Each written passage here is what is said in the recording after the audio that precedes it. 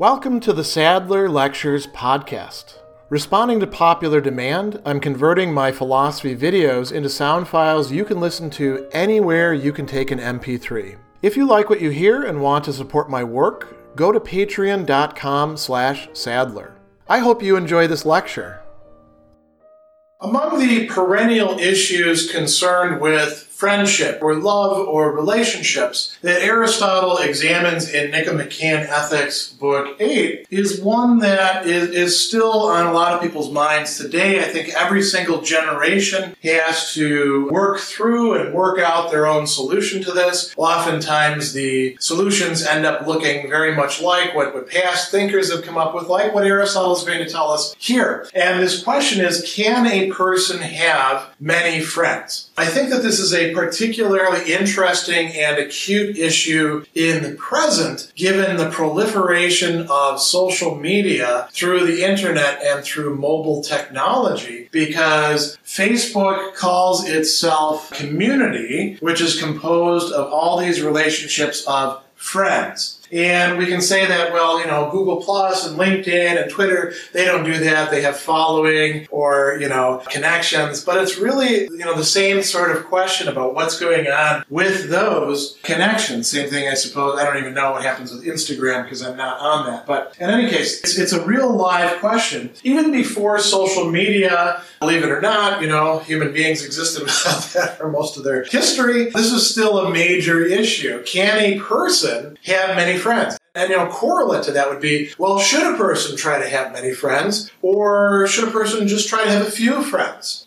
Is it a good thing to have more friends than to have less friends? And if we think about this in an Aristotelian perspective, this is why Aristotle's analysis is so useful. There is an ambiguity involved here. We're not asking about something that means the same thing in every situation. Friendship has a wide range of meaning. It has, as I put here, multiple senses. So Aristotle doesn't just distinguish between these three types of friendship. He also talks about mixed or unequal relationships. He also talks about the family, relatives, all sorts of other people who we have relationships with, whether we really like it or not.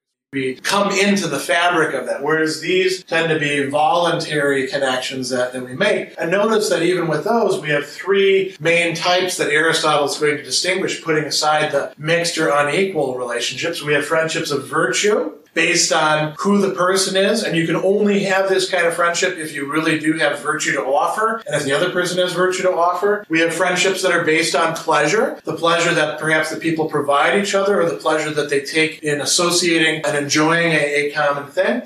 And then we have friendships of utility. And Aristotle will tell us that there's a couple factors that make it impossible for us to have many friends in terms of virtue. First of all is the fact that there aren't a lot of virtuous people to begin with, but it requires time, a lot of time to spend with that person to get to find out whether they are indeed virtuous and to build up that friendship. We can have friends, we can have many more friends who are friendships of pleasure because it's easier to tie into that. You want to know whether it's pleasant to spend time with somebody. You don't need to know them for months on end. You can tell fairly quickly whether you actually enjoy spending time with them. And although they might lie to you, of course, they can probably give you some sort of indication whether they enjoy spending time with you as well. So it's quite possible to have many friends in terms of pleasure. You could be on a sports team, for example, and be friends in that sense with everybody on the team, at least if you like spending time together. The people that you hang out with can be friendships in terms of pleasure. You could be part of a social club. There's all sorts of possibilities that widen the scope. And I think in terms of social media, because we now live in a virtual world, case in point, I'm talking to you right here, right? We can widen that even more so that people who lived in areas where perhaps they couldn't find that many people that they could enjoy things with can now do so. Friendships in terms of utility, we can have all sorts of friends in terms of utility. We don't need to know them very well. We're not particularly interested in their character, except that we don't want them to screw us over or deprive us of whatever good it is that we want. They may not even be pleasant to be with. Lots of people can fit the bill for this. And you don't need any time necessarily to figure that out. You may not even need to know much about the person other than their bio to tell whether they're going to be useful for you. Then we, of course, have the mixed or unequal relationships, the family relationships. That adds other new wrinkles to it.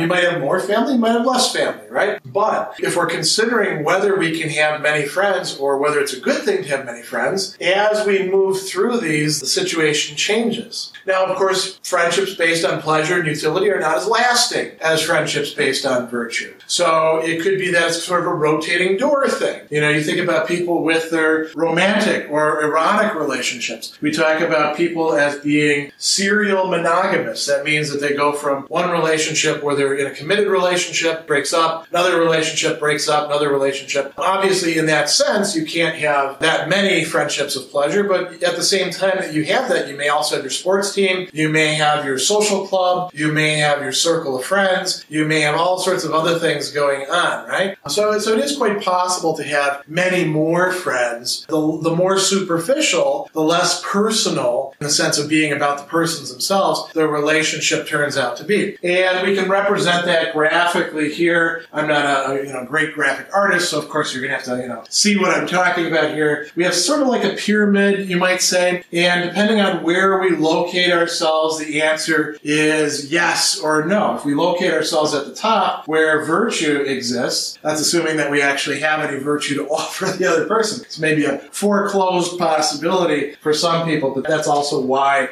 mixed or unequal relationships are important. It could be that you offer pleasure or usefulness to the other person who has virtue, but you still can't have a lot of friendships of virtue because it takes so long, and these are relatively rare. So you can't have a lot of friends in the fullest sense of friendship. It's just not possible from an Aristotelian perspective. As a matter of fact, it's not even desirable, because by spreading yourself out too thin, you don't have enough time and energy to devote to that one or two or three very close friends. Friendship in terms of pleasure, okay, we can have more people involved there. We can share it with a lot wider range of persons because more people can fit the bill, and it doesn't take as long to develop. As a matter of fact, when they quit being pleasant, they'll shuffle off the scene and we'll find somebody else to replace them. Friendships of utility at the bottom, yes. Can a person have many friends? Absolutely. You can have as many friends as you want. And again, to talk in terms of social networks, Facebook cuts you off at 500. And I actually do know some people who have 500 friends on Facebook. Whatever they may think about how they're connected with these people, those are not friendships of virtue. They may, in fact, know some of those people outside of Facebook, probably do, may have known them for a long time, but there's no way that they're spending enough time with 5,000 people to be friends of virtue with them. Probably it's not even a matter of pleasure in a lot of cases. Probably it's just what we would call usefulness. Some people get a kick out of having a lot of friends. Some people enjoy, working the connections. That's less about pleasure and more about utility, right? And so, the wider your range of friends, the more things are happening down in here. Is this a good thing or a bad thing? Aristotle doesn't say that there's anything wrong with this. As a matter of fact, the main thing that Aristotle seems to be concerned about is distinguishing between these and saying, look, if you're going to have very close friends, don't mix them up with these people, because friendships of those sorts don't work the same way. So to answer the question, can a person have many friends? Well, yes and no. It depends on where you fit in with this and what sense of the term you're using for friends. It may be that some people don't have any friends in terms of virtue, and